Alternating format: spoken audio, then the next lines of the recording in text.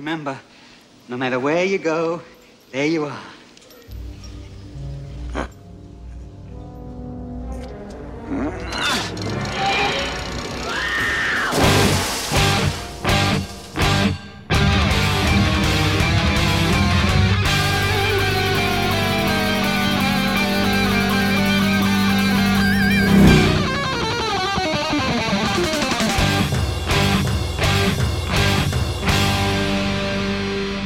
Welcome to the Mad Max Minute, where philosophers can be found in the most unlikely of places in Mad Max Beyond Thunderdome, 1 minute at a time. I'm Rick. And I'm Julia. And today we're talking about minute 78, which begins with Max and the kids retreating back into the ventilation shaft, and it ends with that same group sliding down a feed chute. Wrapping up the week with us are Professor Christy Porter and Jerry Porter of the Indiana Jones Minute. Hey, guys. Hey, guys. Hello, hello. It's so great that you were able to join us this entire week. It's so much more than what we've had in the past.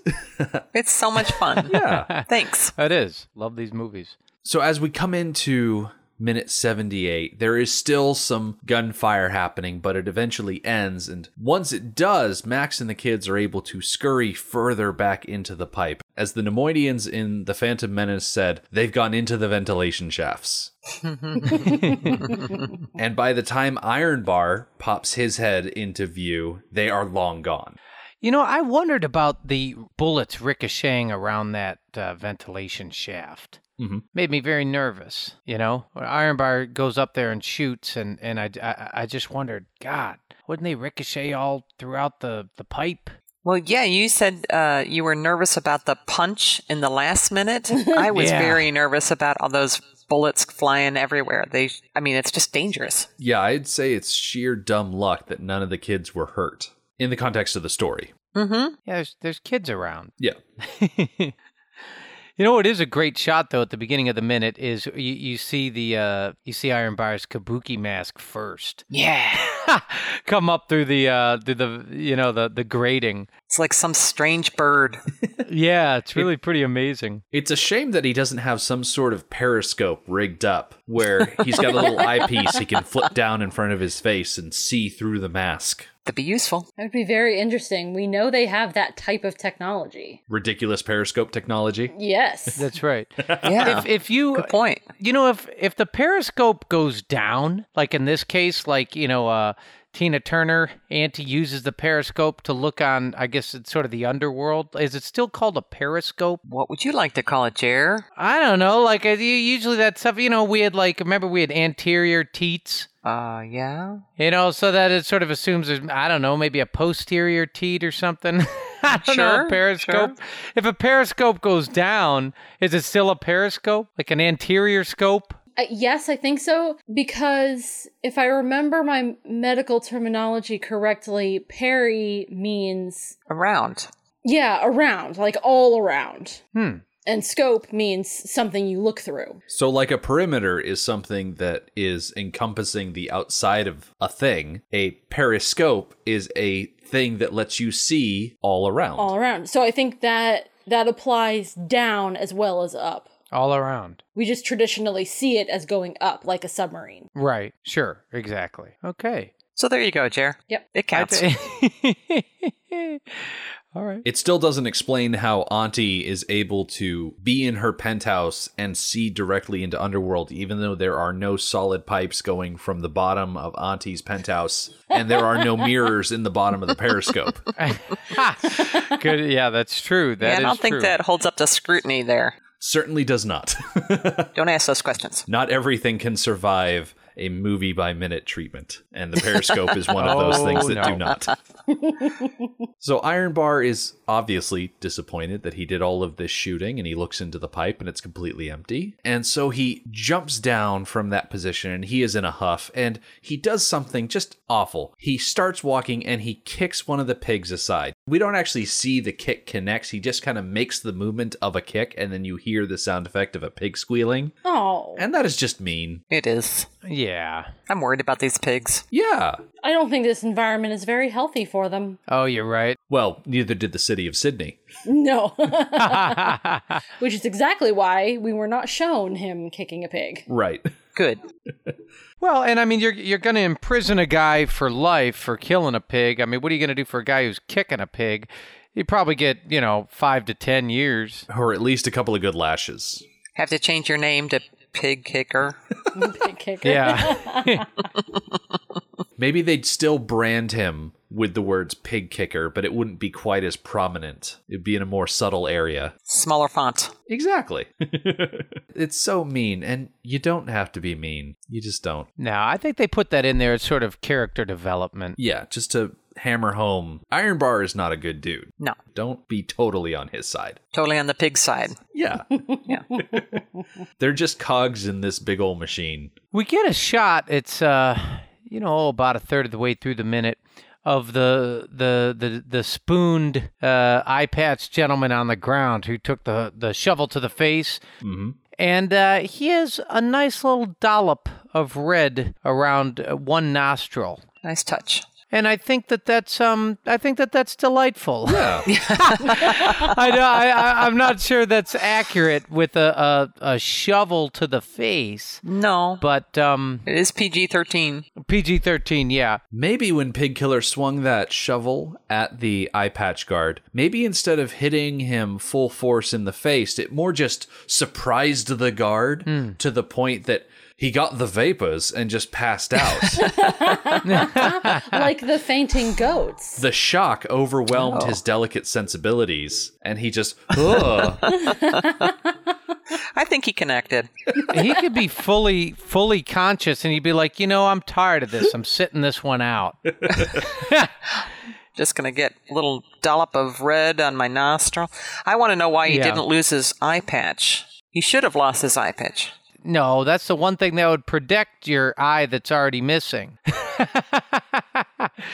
If anything, being hit in the face with a shovel would make sure that eye patch would not go anywhere, because it would probably just push it further into his face. Oh, Ooh. right. Becomes a more I don't permanent even know how it's feature. connected to his face. Well, it's got a strap. Okay. Maybe Never this mind. was the second time he got the shovel to the face. That's how he lost his eye. Oh, okay. The first one, and he said, maybe that's why we don't really see that much damage. Maybe. The eye patch protected him. Kind of got out in front of it, yeah.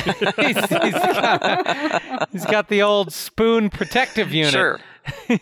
Maybe that's why he used a spoon as opposed to a piece of cloth or a piece of leather. Oh, yeah, that's not going to protect you from a shovel. Mm-mm. No. Speaking of weapons and protection, just for people keeping an eye on things, Iron Bar is using a Ruger Mini 14 with a rare underfolding stock. It has a 30-round magazine and a barrel vent, and it's chambered for 5.56 millimeter ammunition. Ah. Well, tell me something I don't know. Wanted to make sure I got that little factoid in there.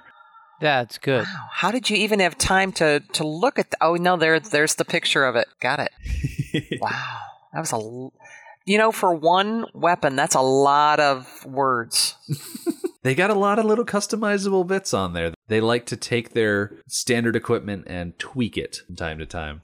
So Iron Bar, upon seeing Eye Patch Guard knocked out, he swings that Ruger Mini 14 up towards Pig Killer, and Pig Killer shouts, "Hold it! Stop! Don't shoot!" And Iron Bar lowers his rifle, little confused. Yeah. I don't see why he should be hesitating at all. Just because someone says stop doesn't mean you have to, especially when you're in charge of Underworld and it's just a poop shoveling slave telling you to stop. But he does. Yeah. And it's here that Pig Killer utters a line that has been uttered many times before and will continue to be uttered many times since. He says, "Remember, no matter where you go, there you are." I actually think that his because Pig Killer is kind of deranged, he pulls this off exceptionally well. I mean, he screams. Yeah, I understand he's a prisoner and he's sort of the lowest of the low at this point, but God, his "hold on" is so arresting. And even somebody as steely cold as ice as Iron Bar might, stop for a second.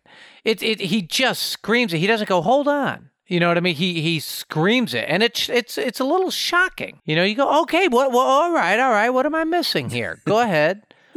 Like, I'm not sure. He's not, you're going to be like, he might have a good point. Like maybe he's holding dynamite, or maybe I'm standing on dynamite, or, there might be something I haven't thought of here. I think it's very effective. And this has been such an odd few minutes for Ironbar. Yeah. He was just sitting around, everything was normal and quiet, and he was playing games with his buddies, and all of a sudden, there are children everywhere. Yeah. They're swinging around on chains, and people are dropping like flies. Everything just all of a sudden went completely weird. Yeah. So, heck, why not stop now? Things can just get weirder for Ironbar. Although he's kind of smiling. He doesn't look worried. He definitely looks in control with his gun. Mm-hmm. Yeah. But you're right, it is weird. I think maybe he's putting a lot of stock in the fact that he has a firearm and he doesn't think or doesn't know if anybody else has a firearm. No one has shot one yet, so he probably feels pretty safe. As he should. And under normal circumstances, yeah, probably the guy with the gun is probably in the best position. But this is a movie where the guy with the gun can't actually hit anything with it. Of course. So that kind of takes away his only advantage. Yeah. So yeah, I can see him feeling pretty confident. And he does wait to hear the little philosophical quip. Yeah. And he contemplates it for 1 second. I understand it may be 1 second too long, but he was receptive. And I think that goes to show you, he's not beyond. I mean, Ironbar isn't crazy. He may have made the wrong decision here, but he's a smart fellow. Yeah, and he might actually be a student of the classics. I mean, this statement here, this bit of wisdom, yes, it was prominently featured in The Adventures of Buckaroo Banzai Across the Eighth Dimension, which released a year earlier. Actually, it was only 11 months earlier in the United States that Buckaroo Banzai released. But it's often attributed to Confucius, who was born in 551 BC. But then again, a lot of things are attributed to Confucius, so it's like, assume it came from him, but, it might have been Confucius's neighbor and he stole it. I don't know. Sure. The important thing is people hear that statement and they're like, oh yeah, Confucius.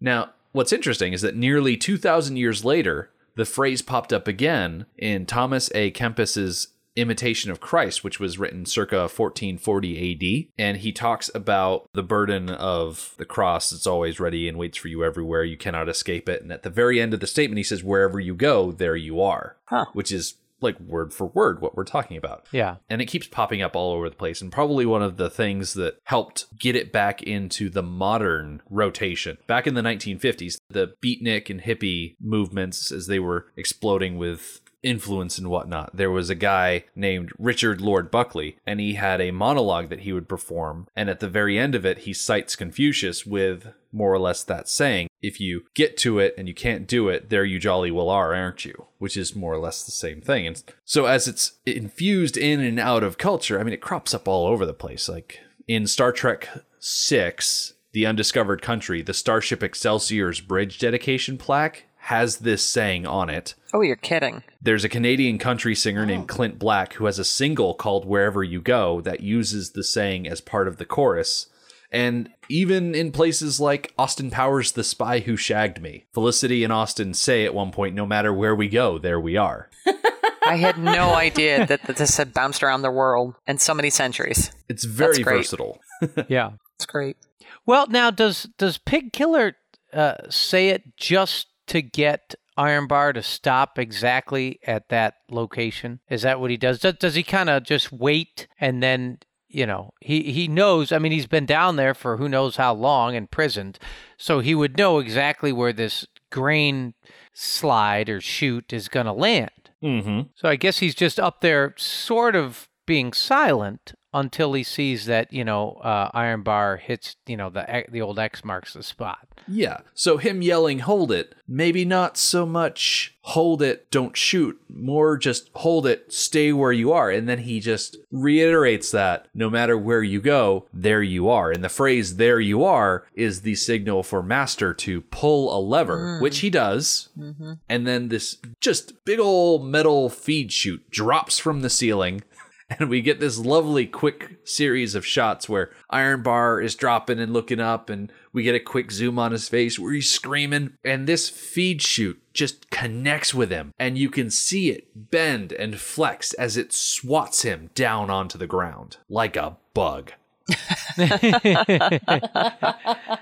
Is this the second time that Ironbar has been taken out and then just pops back into existence? Or has it happened more than twice? Well, the first time was him getting thrown out of the penthouse, and then he caught on something and climbed back up. And he was very much, I'd say, unmolested all throughout the following scenes until Max was exiled. And so this is really the next time we're really seeing him interact with people. So you could say that if he is a cat with 9 lives, this chute smacking him on the head and knocking him down is him cashing in his second life. Okay. Throughout the movie, he really does take some wallops. And you kind of go, hey, that's the last we've seen of Ironbar here. But I don't know. He seems to resurrect with renewed screams and vigor. Mm-hmm. Yeah, there's a resiliency about him. Yes. One that, again, I think is interesting because, you see him as more, he's a smaller fellow, just in terms of stature, but. Yeah, I actually like that about him. Yeah. So is it the fact that he's got a lower sense of gravity? Is that what we can attribute his longevity to? He's compact, very dense. Yeah, that's true. He, I don't know, he doesn't seem to take, no for an answer when it comes to, death. Or maybe the answer is yes. He doesn't take yes for an answer when it comes to death. He's just like, no, that's not my number. And death keeps showing up. I have your number. He's like, it's not my number. Move along. I think you're mistaken, death. Yeah. We see that towards the end of the movie for sure. Yeah, as far as using up his lives go, we are just getting started. Oh, absolutely. It's just like ramping up. Yeah, they do a lot to him. I did have a question for you guys. I know we're on the at the end of the week here. Why is this movie called Beyond Thunderdome? I mean, I understand we have the Thunderdome and then we have some stuff that takes place afterwards. But why? I mean, why is it Beyond Thunderdome? I think it's Beyond Thunderdome because we are presented with this post-apocalyptic society of Bartertown that Thunderdome is a central piece to their culture and their society. It's their entertainment, it's the way they settle disputes, it's a large part of their law, but it's not sophisticated, it's not civilized. Mm-hmm. It's stagnant, it's not progressing the society at all. It's not where humans need to be going. So it's like the societal equivalent of chicken nuggets. Yes. What? Yes. But there are people in this movie, and not necessarily Max. Max just coasts around, bounces from place to place. Mostly it's the waiting ones who want more, who want a society where there is sophistication and progress, and are willing to give up their relatively comfortable, stagnant society to try and attain something better. So instead of chicken nuggets, they want maybe a grilled chicken breast on a nice bed of rice. Brown rice, yeah. They need to get beyond Thunderdome to something Thunder better. Nugget. You could argue that they don't necessarily need a hero. They just need life beyond Thunderdome. They need life beyond these archaic and, frankly, modeled after a failed system ideas. They need to progress and flex and grow. I think getting beyond Thunderdome is not just physically moving beyond Thunderdome like we do later on in this movie when they get things rolling a little bit, because we do eventually move beyond Thunderdome, but it's also a mindset that you need to place yourself in. Well, it's interesting. It's not called Beyond Bartertown. It's like, I guess the defining thing is Thunderdome. But what's fascinating is that's just, it's a great scene in the movie, but it's really only, I don't even know, like 8 minutes or something. Yeah. 6 minutes of the movie. Yeah, 6 minutes of the movie. And it never, we never, of course, I know we don't return to Thunderdome because we're beyond it. It's just interesting. It never comes up again or anything about it. And I agree that it's not sophisticated, but there is one rule at Thunderdome that's interesting. They sort of explain this clearly to Max. They say it's a fair fight. Right. That's very important to them, that it's a fair fight. And I think the idea of a fair fight probably is one of the most sophisticated aspects of their society. Yes. That's a great point. And you're right. Like, that's revolutionary. Yeah, I mean, in human history, so much time has been spent not having fair fights.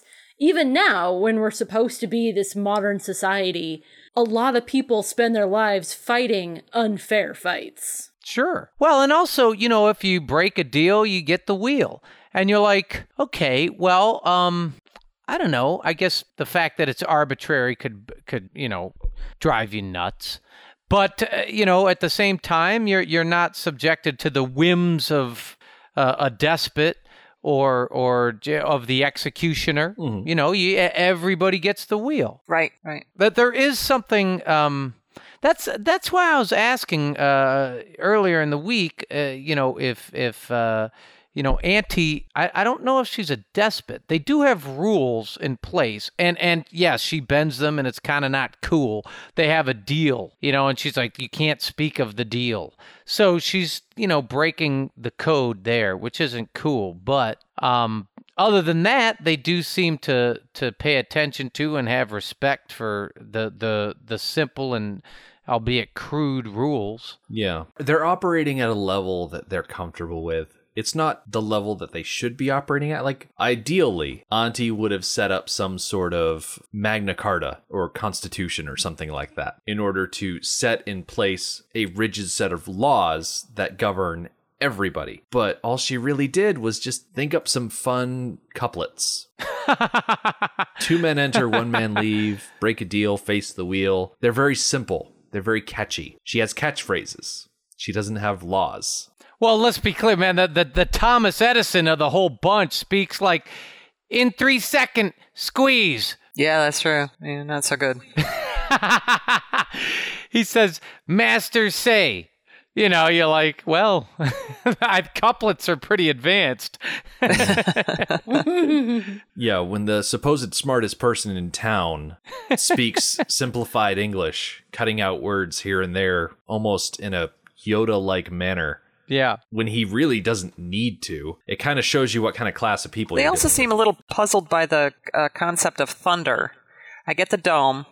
I don't see any thunder. I don't know where they got that particularly. It's kind of poetic, but there ain't nothing Thunderdome about that dome. If you want to get technical, thunder is never really seen. Yeah. But it's definitely heard and felt. Okay. You could argue that they call it the Thunderdome because of the thunderous sound of people chanting and banging on the dome and carrying on and making noise. It's a rumble. It's like when soccer fans are watching their team win and they stomp and cheer and carry on so much that the local, university starts registering seismic activity. I would actually see that as a dome a little more than their wicker beehive that they've got. But okay, I gotcha. I hear you.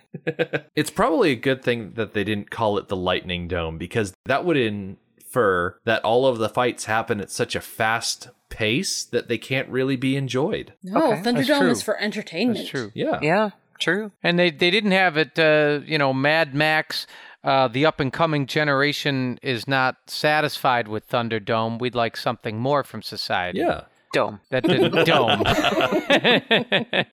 One other question I had, and this one was a little tough when I saw this. I had to pause. The gyro captain, right? We all know. The gyro captain obviously steals Max's camels and belongings. He's one of the first things we see in the movie. Mm-hmm. And then, you discover, first I'm thinking, why is the gyro captain stealing all his belongings? But then you find out he's not, the gyro captain. He's a different character played by the same actor. Mm-hmm. Right. That was a little unsettling for me. It's very Sergio Leone feeling. Very spaghetti western in that way. Because everything about that character is gyro captain-esque. Well, even at the end, and how he kind of goes, it's one of my favorite parts of the entire movie. He kind of goes, "There's not enough runway," and he goes, "Runway from here to there," and he kind of uses his thumb and his finger to explain what the runway is. And you're like, you're like, that's exactly out of the gyro captain. That's what he would do. They're a click away from going, ay. I'm a huge fan of Bruce Spence, and I like him in the Jedediah role, but I think the choice of casting him did introduce that confusion of, is this supposed to be the gyro captain? Mm-hmm. And when you're watching the movie, and by the time you're done with the movie, it's not. Mm-hmm. But it's always a question you have. When you see Bruce Spence pop up in the beginning, you're like, oh, wait, what? The gyro captain's got a son now? right. And it just introduces a confusion that's really not necessary. True. Yeah, and I think he's amazing in the role. Mm-hmm. But, it's confusing. And it could have so easily been avoided. I think the situation that arose was that George Miller was trying to find someone else to fit into that role, and just the more people he talked to and auditioned, the more and more he just thought, I could just get Bruce back. Mm-hmm. Because Bruce already has that chemistry with Mel Gibson from the second movie. And when they have their interactions, when Max is running through the dugout caves and he finds the pilot, and when they're sitting out on that runway that's too short and Max and him are interacting, they have this really good connection between the two of them that just works in these high stress situations. Absolutely. Mm-hmm. I agree. Yeah, it just makes me really just love Bruce Spence. Mm-hmm. Makes me want to go out and find more stuff that he's in. He's amazing. Yeah. Yeah. And even when we've seen him in non-Mad Max related things, we watched him in the movie Where the Green Ants Dream. Mm-hmm. And that was a very different movie It was. than Mad Max, mostly because of the director. But Bruce Spence was just as good in that as anything else I've seen him in. He was delightful in that movie. So one question that really has me scratching my head, as all of these kids and Max are sliding down this feed chute, they land and they are in just a giant pile of feed. And one thing that we never were able to figure out, and one thing that still baffles me, is where they're getting all of this pig feed. Oh. Yeah.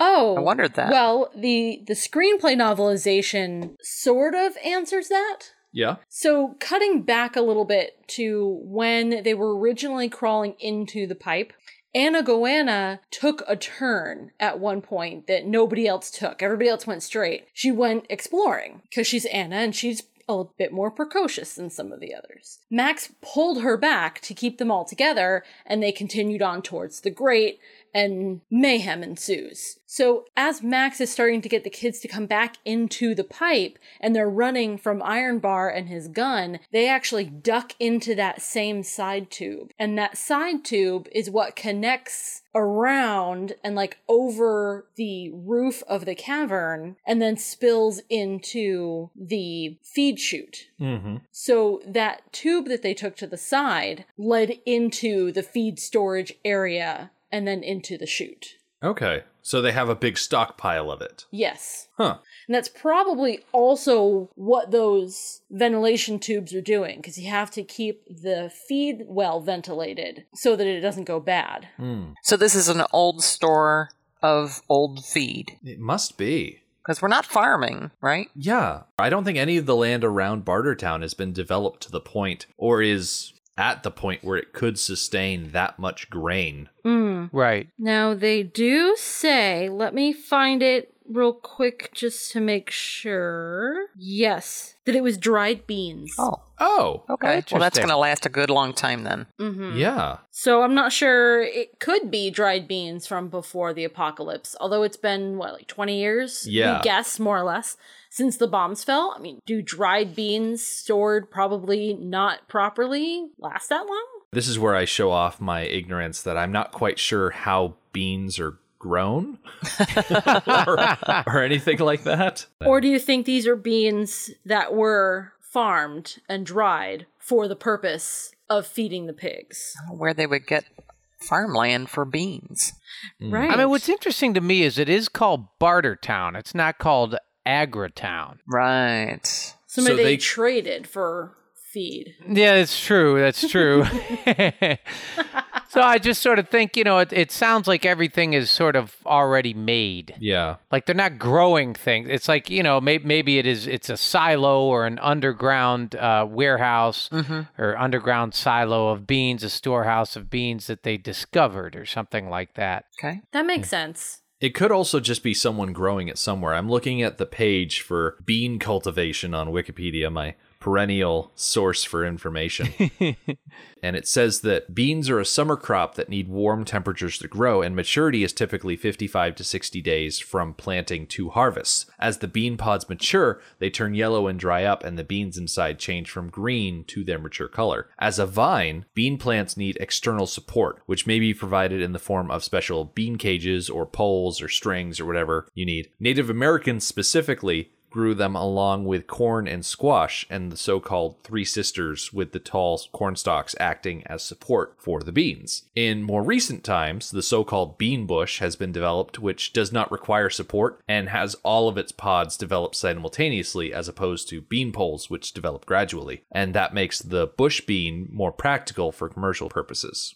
Sounds pretty sophisticated for this group. Yeah. It could be, though, that someone just has a nice little bean growing setup somewhere in a warm field with a source of water, and they just go through and have just big old fields of beans. Bunch of beans. Yeah, you dry them out, you bring them over to Bartertown, you get all the stuff you need from that, and there you go. Someone who has a green thumb.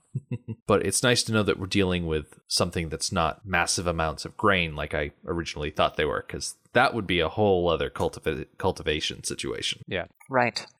Did you like the 80s music? I feel like the music did a really good job of keeping the energy up. Sure. Yeah. Yeah. Yeah, I agree. There was good tension and whatnot. I noticed a lot of the music actually had odd time signatures, Oh, yeah? which was really cool. It's a little disjointed and yeah, it's just a little disjointed and disjunct. It makes you go, huh, there must have been an apocalypse somewhere around. So that was kind of nice. There was a moment on Monday's Minute where I really did not like the music. It was when Eddie walked up to Pig Killer and Pig Killer smiled at him and pointed at him. The music seemed so off kilter and made me feel uncomfortable. I really didn't like that scene, and mostly because of the music. Yeah, I definitely think that scene was better handled with a little bit of text behind it. Yeah. Yeah, I think so. Well, We Don't Need Another Hero is I was going to say that's not really one of those 80s songs you hear very often. That Tina Turner classic. Yeah. No, it doesn't get a lot of radio play in that genre. Not really. Yeah. I mean, it was huge, a huge hit when it came out It was. Yeah, I remember when I was a kid hearing it on the radio all the time. and it actually didn't dawn on me until we started reviewing Mad Max that song is so specifically about that movie. I think it's because it's a little bit slower. It's not quite as upbeat and high energy as One of the Living, which is the song that started this movie. Yeah. We Don't Need Another Hero definitely fits better into the ballad of the end credits. Right. It also goes along with being more of a commercial movie. It's a reflection of, they have a bigger budget and bigger stars. Absolutely. I'm just glad they got their money's worth out of Tina Turner and got 2 songs out of her. They did. I just discovered something about Bruce Spence. And I can't remember if we discussed this before. I don't think we did. I was looking at other movies he was in, and he was in Star Wars Episode 3. Yeah. Did we talk about that? I believe so. Oh, okay. Wow. Came as a surprise to me. I did not remember talking about that before. Yep. I remember mentioning him. He was the corduroy face that Obi-Wan met. Mm-hmm. The really tall gray alien dressed in red. Well, that makes sense. Yeah. I think we've gone around and around, and here we are at the end of the minute. We're all sitting in a giant pile of beans after taking out Iron Bar. Fair enough. Jerry, is there anything you'd like to plug here at the end of the week? Sure. I would say that, for those who like the movie by minute discussions where you beat movies to death and hold them up, for everybody to see, and we spin the wheel to see what's going to happen. I would invite everybody to come over to the Indiana Jones Minute, which we discuss the Indiana Jones movies. We were just kind of a little bit over halfway through The Last Crusade, and we're definitely going to be doing The Crystal Skull.